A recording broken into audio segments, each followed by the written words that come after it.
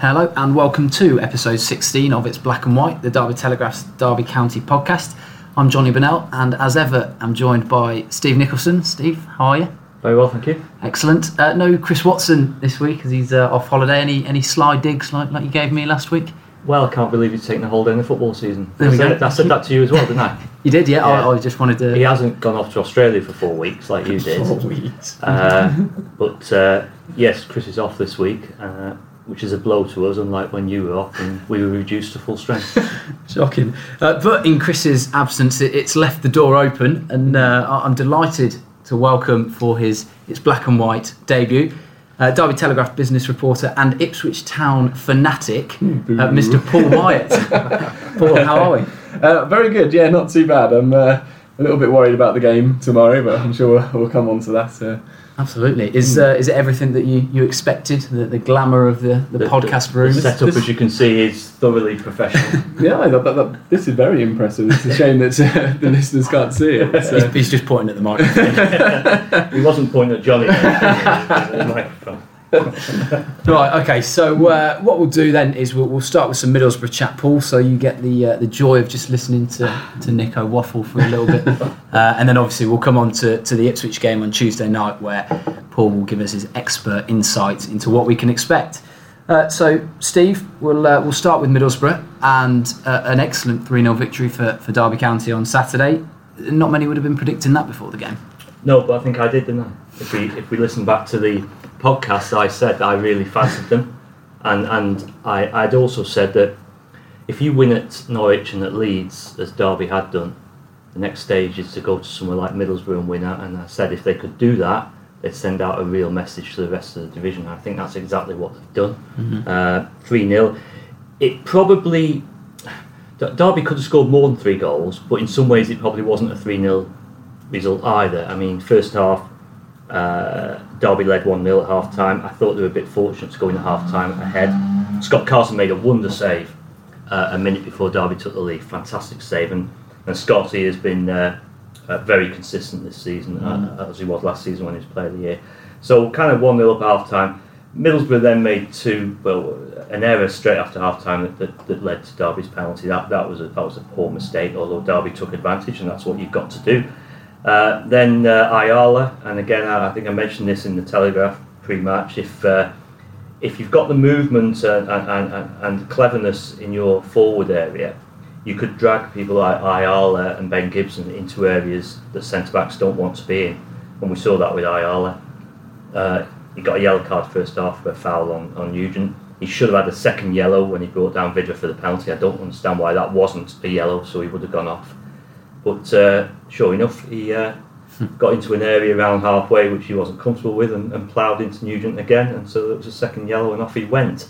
So Derby, they had 10 men for half an hour or so, and Derby took advantage, and they got a third goal, again from an error by the goalkeeper. But again, as I keep saying, if someone makes an error, the key is to punish that error, and Derby did that, and Mate Vidra picked up the match ball, hat-trick, and a very, very impressive win. Yeah, well, he's a name that sort of comes up every week, but we can't miss him off again this week because he did score a hat-trick, Mate Vidra. I mean, all 3 goals sort of show what he can do, don't they? I mean, the first one, great finish. Yeah. Second, obviously, the penalty shows he can finish a penalty. And the third one, I know people are obviously saying massive goalkeeping error, which it was.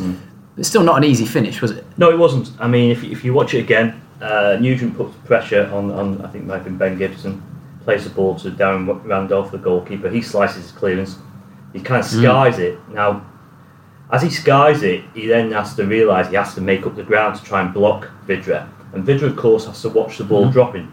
So he's got to watch the ball closely and then show the technique and keep his nerve. So it was a much better finish than many give him credit for. His first one was a great finish, smashed it in. His penalty was interesting because I've seen him take penalties earlier this season and really just about scored them. This one was very cool, very calm, nonchalant almost, and that shows confidence, and that's why he's in great run of form, and then the confidence comes out, and I think it showed him that penalty. 12 goals this season in only 13 starts. So I had a bit of a laugh with Gary Wright afterwards because Gary had kind of said he's capable of scoring 20 goals, so I asked him if he needed to rethink that target, and I think he's pushed it up to about 25 now. Do you think he'll beat that target? I think he's certainly capable of getting 20 goals, 12 and 13. You can't keep scoring at the rate he's scoring at, which is 5 in the last 3 and I think 7 in the last 6. That will dry up sometime, but he's certainly, if you got 12 before the turn of the year, you've certainly got a chance of hitting 20. You mentioned Scott Carson as well briefly in your sort of first bit of chat there, and he broke a 28-year-old record as well at the Riverside, became the first Derby County goalkeeper to keep a clean sheet up there. I mean, that's some doing in itself, isn't it? Yeah, it is. I think Derby had only ever won once at the Riverside before. I remember that one in 2000, and their recent record before Saturday was 1 point from the last 30, which is awful. So, but Gary Rowett said, didn't he, pre-match? He said it means nothing. You know, he said his record actually is quite good. So that means nothing. It's history, and the reason it's history is because it's in the past, and the reason records like that are about, they're there to be ended as well. So, and that's what Derby did. But yeah, Scott Carson, big save, very important time, and the manager will say, well, that's what goalkeepers are there for, to make those saves, but it was a very, very good save. And I mean, Derby have got a good defence. They've got a very experienced Championship defence, but to have a goalkeeper like Scott Carson behind you, it does give you that extra bit of confidence. Well, what's interesting is that there's been a lot of talk this season about Derby, the average age of Derby's team, and it is on the high side. 7 of the 11 that started on Saturday are 30 or over. That's a lot. But what it also gives you, it gives you that know-how. So at the moment they've got a backbone of the team, which is Scotty Carson, who's 30 plus. You've got 2 centre-backs, Davis and Keogh, who are 30 or 30 plus. 2 central midfielders, Ledley and Huddleston, the same. And then David Nugent, 30 plus. Very, very experienced. Now, the criticism will be, is it mobile enough? Well, actually, what you then need around it, those little bits and pieces around it, is movement, a bit of pace, a bit of mobility. Your Vidras, your Lawrences. And that's when we've got that with Vidra, as you say, Lawrence, Vyman, very energetic. So, and you got fullbacks as well. So, I think it's interesting that. I think Derby, the run they're on, 1 defeat in 11, is very much down to that know-how, that Championship know-how, that experience in of knowing how to win games. And I think we shouldn't really overlook that. You said about fullbacks, so that leads me quite nicely onto an ex-Derby County fullback who obviously they came up against on Saturday, Mr. Cyrus Christie. When you play a former player, you know their strengths, you know their weaknesses. Did Derby exploit his weaknesses at the weekend? What was interesting, we all know Cyrus, his strength is getting forward. And I think he found himself in and around Derby's area in the opening 30 seconds, which isn't a surprise. But when a fullback bombs on as often as Cyrus does, there's always the chance and the opportunity to counter into that space. And it was the same on the other side with Fabio. He's the same. He likes to get forward, and that's really the modern fullback, isn't it? It's not just Cyrus or Middlesbrough or Derby or whoever it is. The modern fullback these days is asked to be almost a frustrated winger, and if you can then counter, the obvious area to counter into is to get your striker to spin into the channel where the fullback has been to get the ball out, and it happened, of course, for Derby against QPR with their opening goal when Tom Wilson released Vyman down outside and Vidra scored. So I say it's not just Cyrus, but that is very much his strength. So if you were playing against him, I would always look at that possibility of capitalising on the areas where maybe he should be. Yeah, and they keep this impressive away run going now. I mean, we've spoken at large about the games at Sheffield United and Bristol City. We don't need to re-go over those, but since those heavy defeats, it's been sort of near perfect from Derby. So, in your expert view, what's changed? Well, I smile with the expert. If you're looking for experts, you better go and find one somewhere. Well, I think what's interesting is that, and Gary Rowett spoke about this. They drew at Brentford and they drew at Cardiff. They drew at Brentford 1-1 and they barely had a kick of the ball. I think they had something like 28% possession or 24% possession. And so they got out of there with a draw, and then they went to Cardiff, who I think were leaders at the time, and got a goalless draw there. On the face of those, you think, yeah, they're okay, not bad. But he's absolutely right. I think they have provided, those two results have provided a platform for them, and it's suddenly given them a bit of confidence to say, you know what, we can get points on the road, and with a bit more, we could probably get 3 points on the road. And that's what's happened since then. They've won at Norwich, won at Leeds, drew at Fulham, and now they've won at Middlesbrough. So that worry, that concern in away games has disappeared, and if they can maintain strong home form and keep picking up points away from home, you've got a really nice combination. So 6th place in the league now. They could go 4th on Tuesday if they beat Ipswich by a big enough goal difference. I mean, everything's going well. Do they look like a playoff side to you now? Well, before the season started, I said they should be in the playoffs, and the only reason I say that is because I think Derby should be challenging for the playoffs each season in this division. You know, the squad's there, they've had the financial muscle as well. So I've had no doubts about that, really. And I look at the division now, and if you can get yourself muscled nicely into that pack of 6, and I think if they could beat Ipswich, I think the gap might be 6 points or something between themselves and 7th place. Once you get that gap, then it's up to those in 7th, 8th, 9th, 10th, whatever. They've got to put a run together suddenly to knock you out. And I look at the teams in those places at the moment, and Ipswich are one, Forest another one, you know, Middlesbrough, you know, they're kind of winning and losing games as well. So actually they're not showing that kind of form. So once you get into that top 6, and I always say at this stage of the season, if you look at last season, 4 of the top 6 at this stage last season stayed in the top 6. And that happens most seasons at this stage. And if you can be in that top 6, you've got a great chance of being one of those 4 that stay in. The way it's going at the moment, 1 defeat in 11. You know, Derby is suddenly, and they will lose games. Let's not, I mean, I'm not saying they're going to go on and keep winning. They will lose games. They might lose Tuesday, they might lose Saturday, they might lose following. I don't know when that'll be. They will lose games.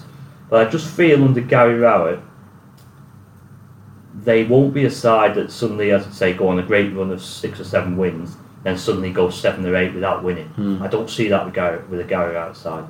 I think a Gary Rowett side, even if they suffered a defeat like they did against Reading, they're now unbeaten in 3 since then. That's the way I see his team. Gary's the type of manager who said, tell you what, we've lost that game, but we're not losing the next one. And that's key in the Championship, because before you know it, you can be sliding away on an awful run.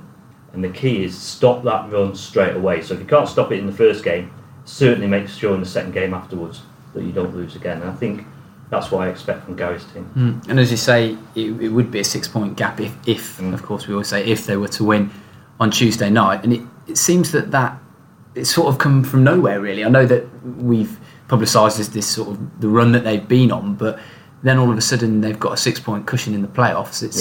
It's looking quite rosy. Well, if you win games, this is where the 3 points come in. This is where the big difference is in winning games. I think Derby won 6 of the last 8.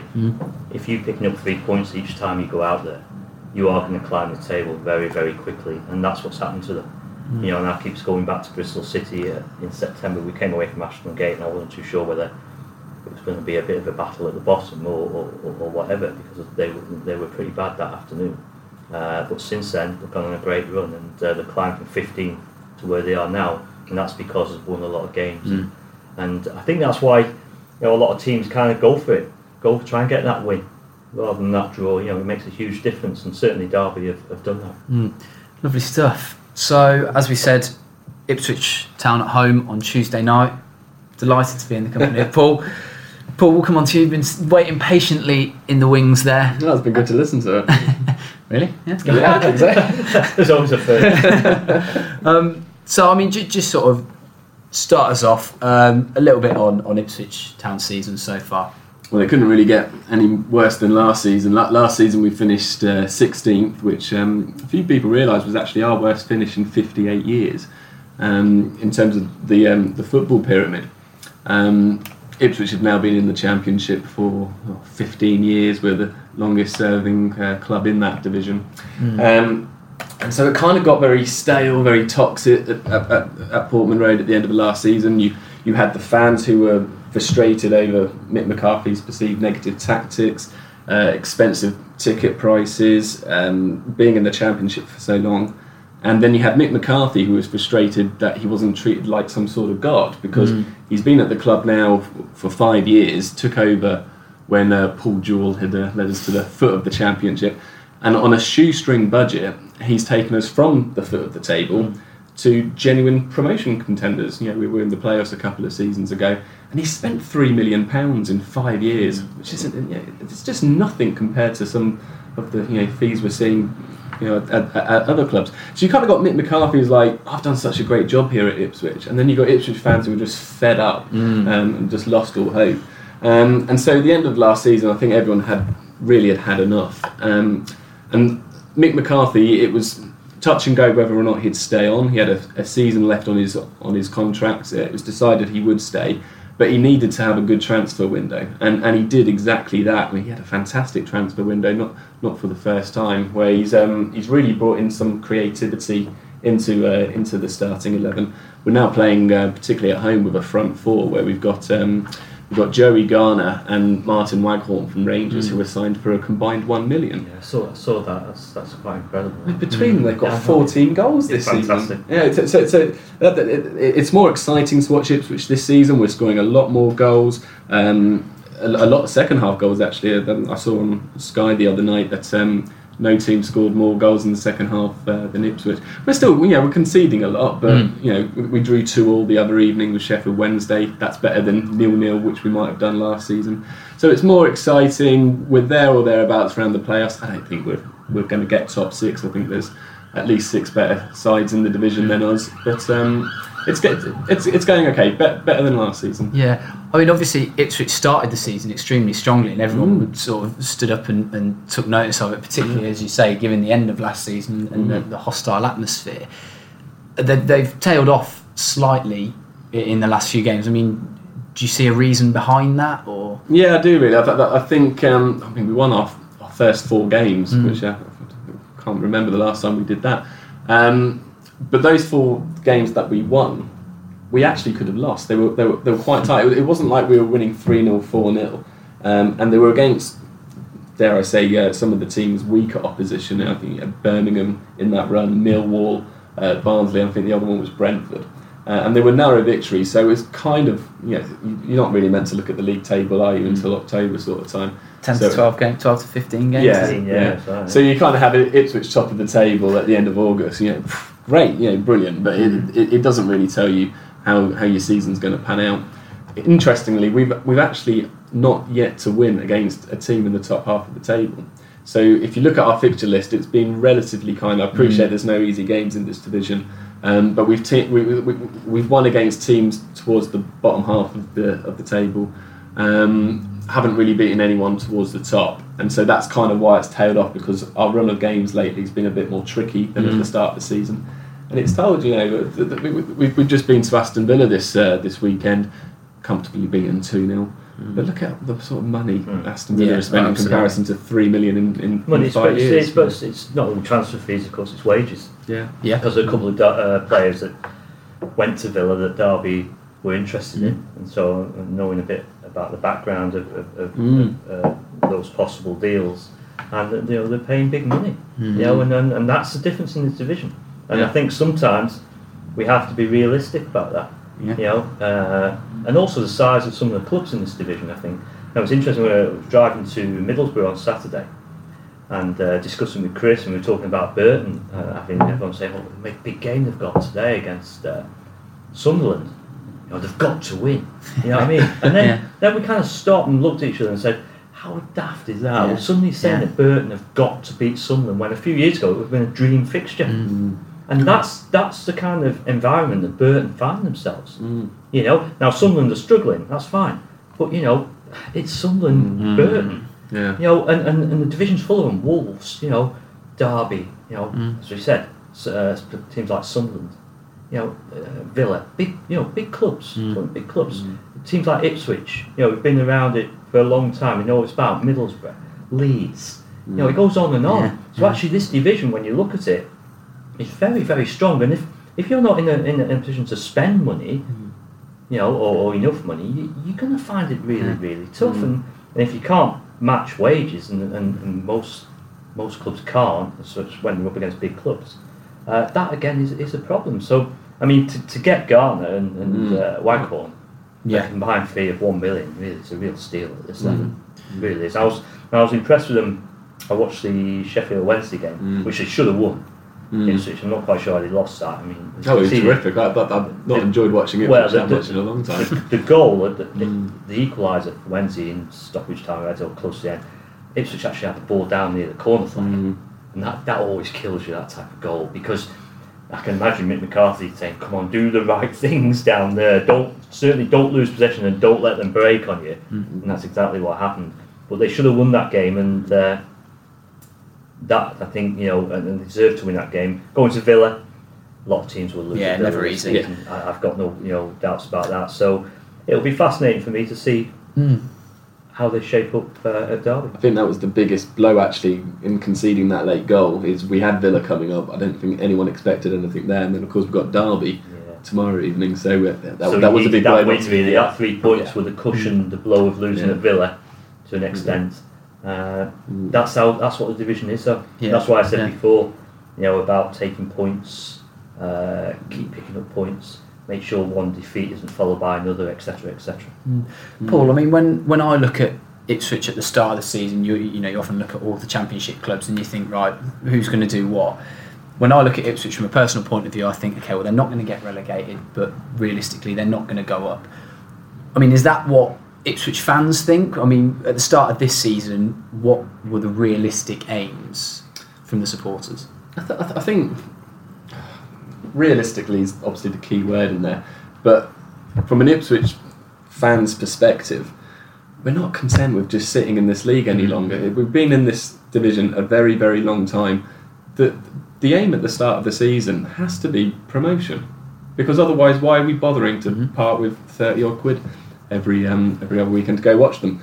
Mick McCarthy said that, the target's to get top 6. Does anyone actually think it's going to happen? Probably not, but you've got to have a bit of ambition. No one expected Huddersfield to get promoted last year, but it happened. So the aim was promotion. Realistically, I think you're probably looking at mid-table is the best we could really hope for. But they do carry this unbelievable record to Derby tomorrow night, which, I mean, until you sort of look back and see it, you think, wow, blimey, that's pretty impressive. Very impressive. I think 6 wins and 3 draws in the last 9 visits. Go back to 2006 for Derby's last home win against them, remember it well, and that was a 90th minute winner from Arturo Lupoli in the season when Derby last won promotion. So I'm not sure if there's any omen there for us tomorrow night. Good omen. I mean, it's a fantastic record. But as I said earlier, these records, Derby, poor record at Middlesbrough, that went. Derby haven't had a great record at Fulham. I think these records are scattered around. You just only come across them when you play that particular team. But they've always made it difficult here, Ipswich, and that's what I like about Mick McCarthy. And that's why I believe he's such a good manager, because he knows how to sort out certain teams, and he knows how to set up against certain teams. And for some reason, he's had Derby's number at Pride Park, and again, it'll be fascinating to see how he does it again. I expect him to do it in a similar way to he's done it before, which is make sure they have a solid base, don't get pulled out of the shape, look to then counter, see if they can pick Derby off, look to frustrate. That's the first thing I would do if I was going to Pride Park, and make sure you get 20 minutes, then 40, half time, frustrate the home crowd. Set pieces, of course, have often been a big thing with Mick McCarthy. I'm not quite sure how strong they are on set pieces now, but certainly I remember a 4-4 here when I think he scored 3 goals from set plays. In the first half, yeah. And so they've always had that strength about them as well. So Derby might have to be patient. They had to be patient against QPR, and they might have to be patient again. And sometimes some of the play might look a bit slow, when they're trying to prize Ipswich from that shape. And that's what you've got to do. But this is why I'd go with that unchanged team again, because I said before the Sunderland game that if you just play up against centre-backs as a centre-forward or whatever, it's much easier for them to cope with that. They can squeeze up against you, they can compete for the ball. But if you've got a front four like Derby had at Sunderland, when you've got Nugent, who doesn't stay in that position, he moves, he runs channels, he pulls people about, then you've got Lawrence, Vidra and Byman, all that movement and interchanging. That's what I thought got to Sunderland, and that's why I'd name the same team against Ipswich, because I think that will help prise Ipswich open, pull people out of shape, and then counter by getting through that shape. I think that's the way to do it. Just on Mick McCarthy, we obviously can't go the podcast without touching on Mick McCarthy. You obviously gave him some sort of praise at the start there. Are you in the McCarthy in camp? It's a question I've been asking myself for months, and I still don't know which side of the fence I'm on. If you to look at the job that he's done at Ipswich, there is no doubt, as Steve said, it's absolutely spectacular. A lot of people say Mick McCarthy's done a good job at Ipswich. That's rubbish. It's better than good, because we were terrible when he took over. We were just on a one-way ticket to League One, and he sorted us up in no time. I was actually surprised Sunderland didn't go for him I think he's a top manager. Yeah. I really do, and I think Paul's absolutely right. And we go back to the division that we're in. You know, you need resources. You know, and people might point to Huddersfield. Now and again, you have this happens, but it doesn't happen every season. No. You know, it's a bit like Leicester winning the Premier League. Great, and everyone says, "Oh, why can't everyone else do it?" The reason why they can't is because it doesn't happen very often, and that's why I think you're right, Paul. I think he has done a really good job. He's a chairman's dream. I mean, if you look at what he's done in the transfer market, he's bought in players like Tyrone Mings for £10,000. I mean, pretty much a free, and then he's gone on and sold him to Bournemouth for £8 million. You know, it's great, and he's done it again recently in the transfer window in the summer just gone. He's picked up Kiefer Moore from Forest Green Rovers again for £10,000, which is nothing. He's been loaned out to Rotherham, and he's League One's top goal scorer, and we're going to recall him in January because of how well he's done.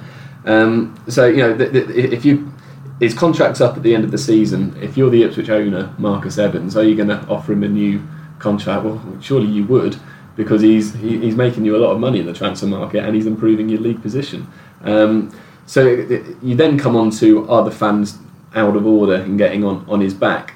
And I'm going to defend the Ipswich fans as well a little bit, because whilst Mick McCarthy has done a really, really good job, particularly in the transfer market, there's a couple of things which really irk supporters, and I think Mick McCarthy needs to change his ways a little bit with it. He can come across extraordinarily arrogant in his post-match interviews when talking about fans, and that upsets me a little bit, because I think that Ipswich fans, you know, while they might be wrong in some of the things that they say, they are paying customers.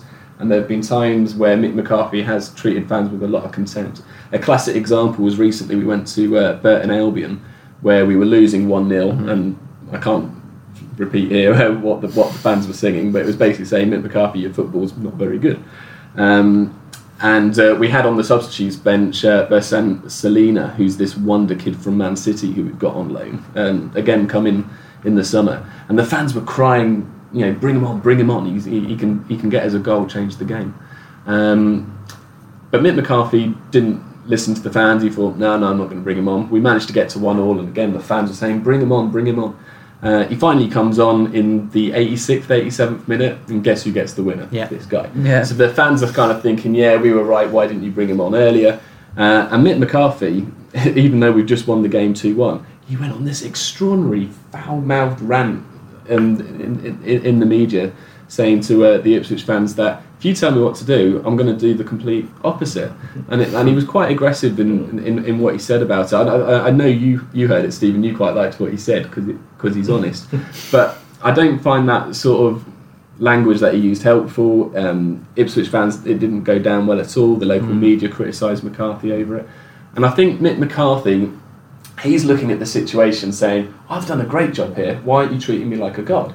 And he needs to appreciate that whilst there might be some truth in that, Ipswich fans have had enough of this league. And basically, if you're offering the Ipswich supporters championship football, you might think you've done a good job, and you have. But are they going to love you for it? No, because we don't want this football. We don't want to be in this league anymore.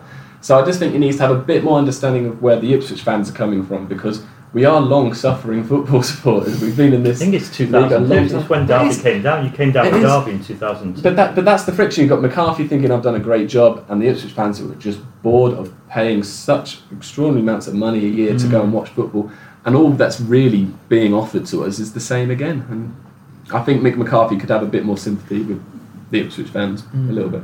Fascinating to sort of listen to it from a fan's point of view, isn't it? But we always. This is the thing with football, isn't it? We concentrate and focus very much on our own club as such. Yeah, absolutely. And we think this problem and that problem and this issue and that issue, when actually it's happening at all clubs, and it's happening on various levels. That's all it is. It's just different expectation levels. You know, you can talk about clubs in the Premier League, and fans might say, "Well, at least you're in the Premier League," but there it's the same thing. You know, it's all kind of realistic as far as where they're at. Their complaints are based on where they're at and what they're doing. And but yeah, I remember Ipswich coming down with Derby in 2002, and to be honest, Derby have only been back once for one season since then. So you know they've been in this division for many years, too many actually. I think that's part of the problem with Ipswich fans and this boredom of this league. I've worked in Derby now 9 years. Every year we've had a game at Pride Park. Yes, and we're kind of just which is good for you, of course. It's great, but I you know. We used to have 28,000 people at Portman Road. That's sunk to about 14,000 now. It's. I mean, we could talk about for hours about financial fair play, but you just can't see Ipswich getting promoted to the Premier League on the sort of budget that we've got. Unfortunately, the way it's set up at the moment, and it's the same in the Premier League. The way the Premier League is set up, certain clubs start the season knowing they can't win the league that they're in, and it's the same in this division as well. And I'm not sure that's very healthy for football. No. So what can Derby expect from Ipswich Town tomorrow night then? For all these Derby County fans listening, what are they going to see? Look on previous counts is a very harsh defeat. I think the last time Ipswich were here, it was 1-0, and we were talking, weren't we, Johnny, just before we started the podcast. I was at that game, but I don't think any Ipswich fans were really celebrating it because we were just embarrassed. We couldn't believe we'd won that. I think Mick McCarthy said it was a robbery of some sort. So probably the same again. There's no doubt Derby have got better players than Ipswich. I would have thought for us to get anything out of the game, we're going to have to score at least 2 because I really can't see us keeping a clean sheet. Derby obviously on a very rich vein of form. We'll work hard, we'll battle hard. I think we're going to have to rely once again on our fantastic goalkeeper, Bart Bielkowski. He's going to have to be in sensational form because Derby are going to create a lot of chances. I think Ipswich will too. Like I say, we've brought in a lot of creativity into the side over the past few months. So I think we're probably looking at 2-1 Derby. Okay. Yeah. Well, you got David Nugent as well. He scored 15 out of 15 against us. So. Maybe 3-1 then. 2 goals for David Nugent, and Tom Lawrence will no doubt get one as well. He's thrown in a prediction without me even knowing that. I don't do predictions anymore because I got one so right, Paul, a few months ago. Not only did I predict the score after 90 minutes, I also predicted the score after added time as well, and they wouldn't give me I gave him 2 correct scores. He didn't. He got it completely and hopelessly wrong. 2 correct scores. So since then, I've retired from predictions. He wants to get into Sky betting or something. he threw his toys out the pram, basically, is what happened. Again. Again. Not for the first time. Just you saying about Tom Lawrence, obviously that's one creative spark that Ipswich won't have this season. I mean, were you sort of surprised to see him go to Derby? Would you have liked to have kept him at Ipswich? How did you sort of see that? That was a bit... Well, you wouldn't have stayed on at Ipswich because if we're spending 3 million in 5 years, we're not going to spend 5 million in over 3 minutes. Like that. So it was very clear, he wasn't going to stay at Ipswich because we couldn't afford him. I was surprised actually that he went to Derby because I would have thought that based on his performances at Ipswich last season, he would find himself in the Premier League. Clearly that didn't happen. So if he's going to have to drop down to Championship level, then there's very few places you can go that's better than Derby County, as far as I'm concerned. I think it was a terrific acquisition for Derby County and probably a good move for Tom Lawrence as well. Glad he scored his first goal. I'm a bit surprised it's taken that long. But I think I think he's got a great future at Derby. I hope it works out for him. He's a cracking lad as well as a cracking player for me. Excellent. And who then is Ipswich's key player tomorrow? Who do the Derby County defenders or attackers have to sort of look out for? Well, like I said, Ipswich being away from home against a really informed team, you're going to have to look at our defensive third. I think Adam Webster's a key player for us in the heart of our defence. He's another one Mick McCarthy's found. He's come from Portsmouth, signed for about $1 million. If we were to sell him tomorrow, you'd get a few million back for him. He's a very tall, reliable, solid defender. I think Bart Piałkowski, love that goalkeeper. I just can't believe he's not been picked up by a Premier League club. I think we've got to have a really good performance from our goalkeeper and our back four. Going forward, if we're going to nick a goal, Martin Waghorn has scored 9. We've been really impressed with him. Bersant Selina, the wonder kid from Man City, I'm expecting him to start on the bench.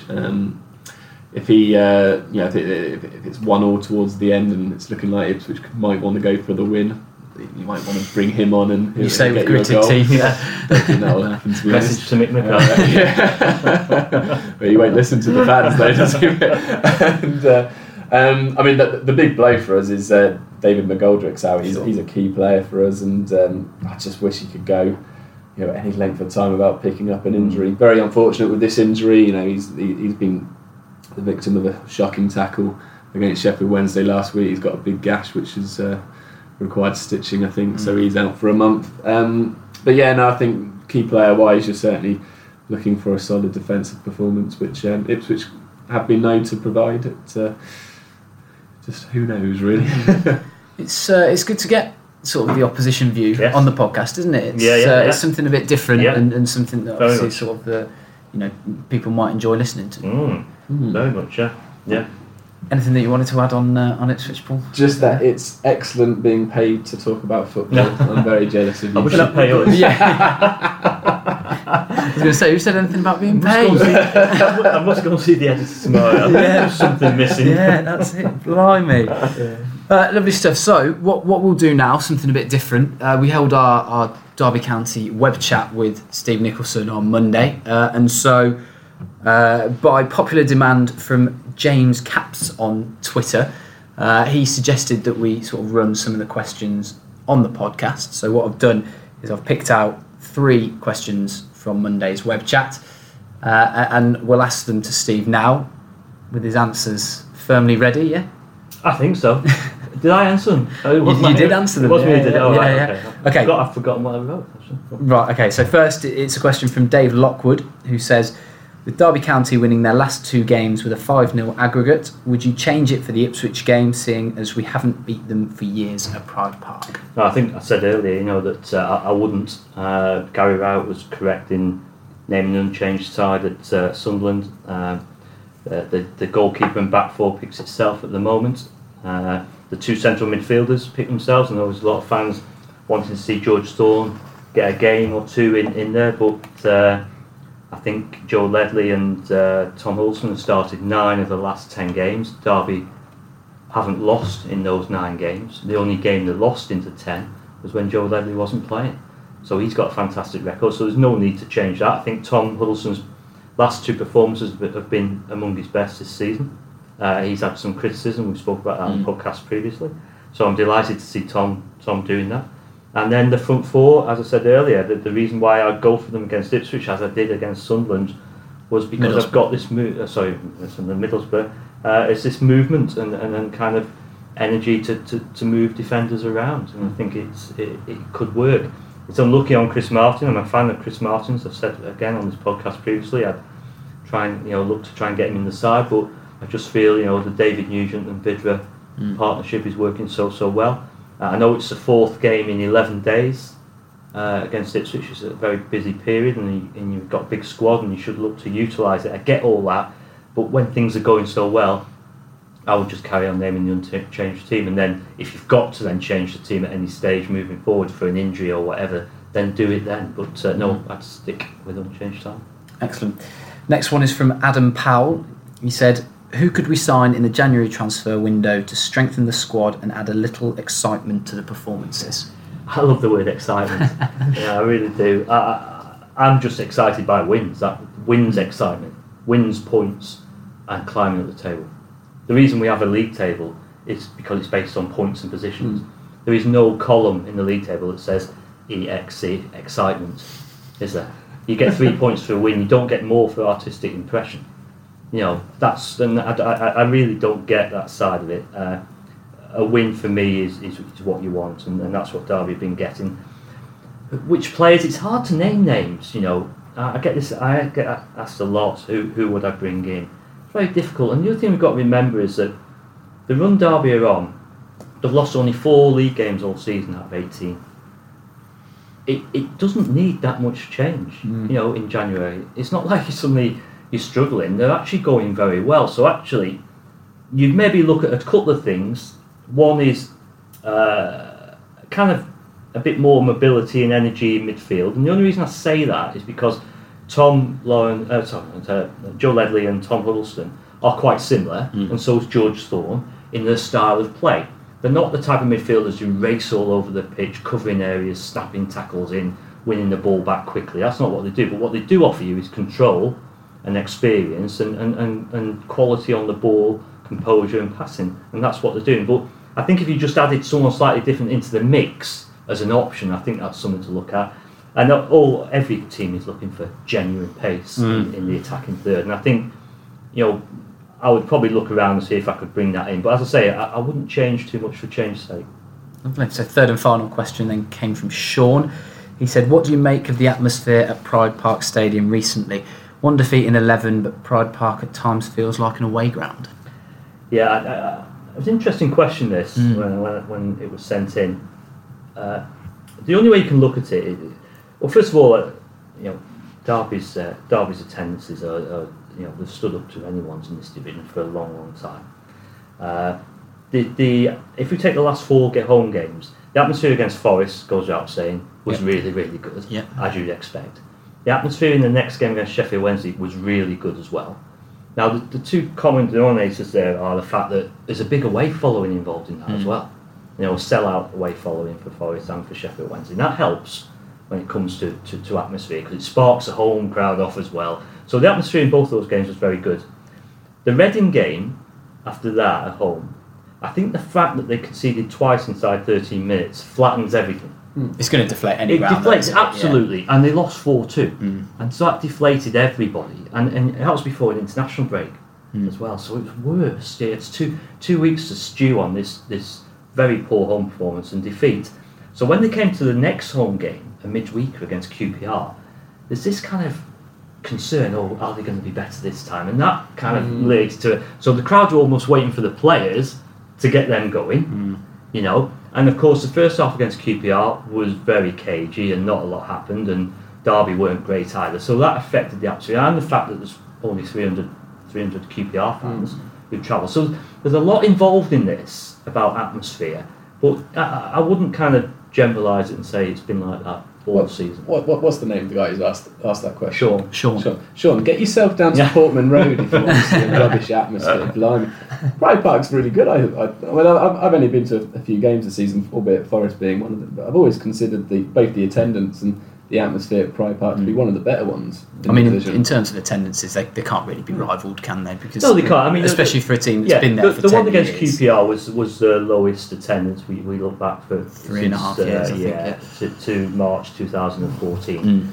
A midweek game against QPR, you're not going to get a huge away following, and I'll be honest, I don't blame them for that at all. No, because it takes real effort to get yourself up from London on a Tuesday night for an away game. I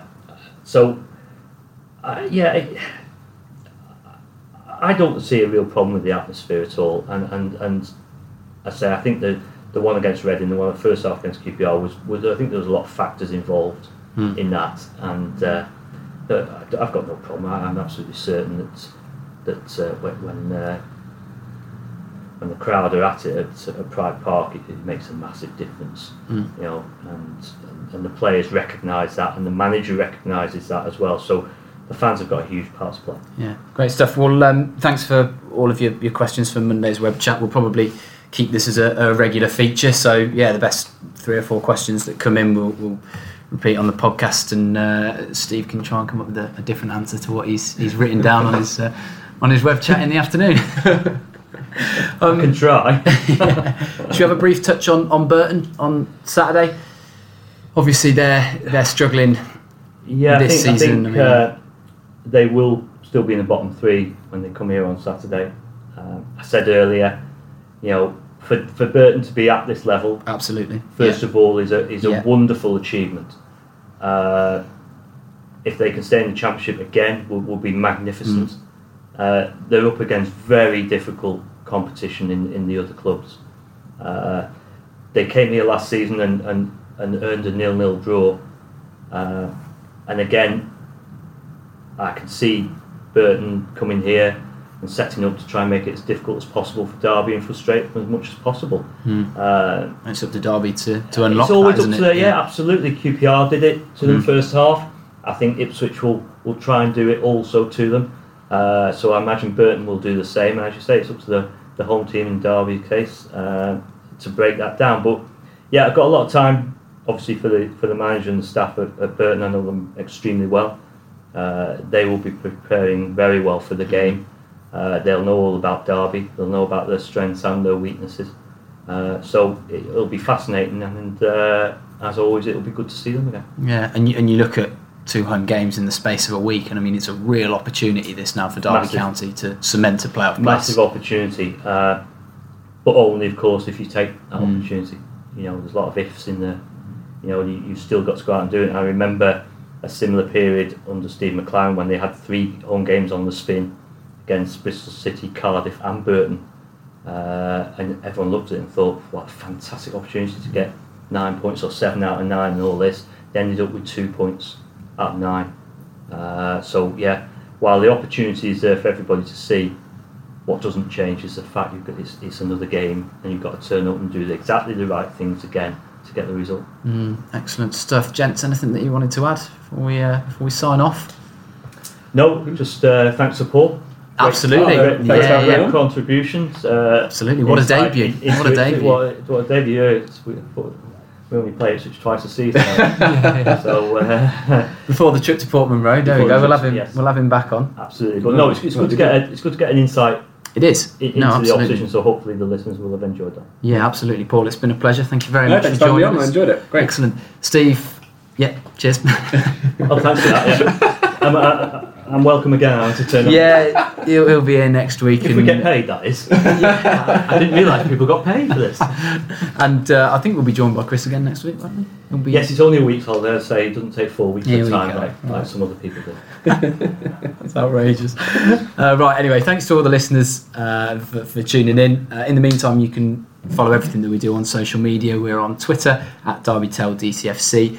Facebook as well, which is facebook.com/DerbyTellDCFC. You can keep up to date with all the latest Rams news and views on our website, www.derbytelegraph.co.uk, and you can also find the podcast on both Audio Boom and iTunes. Just search for It's Black and White. Thanks for listening, and we'll see you soon.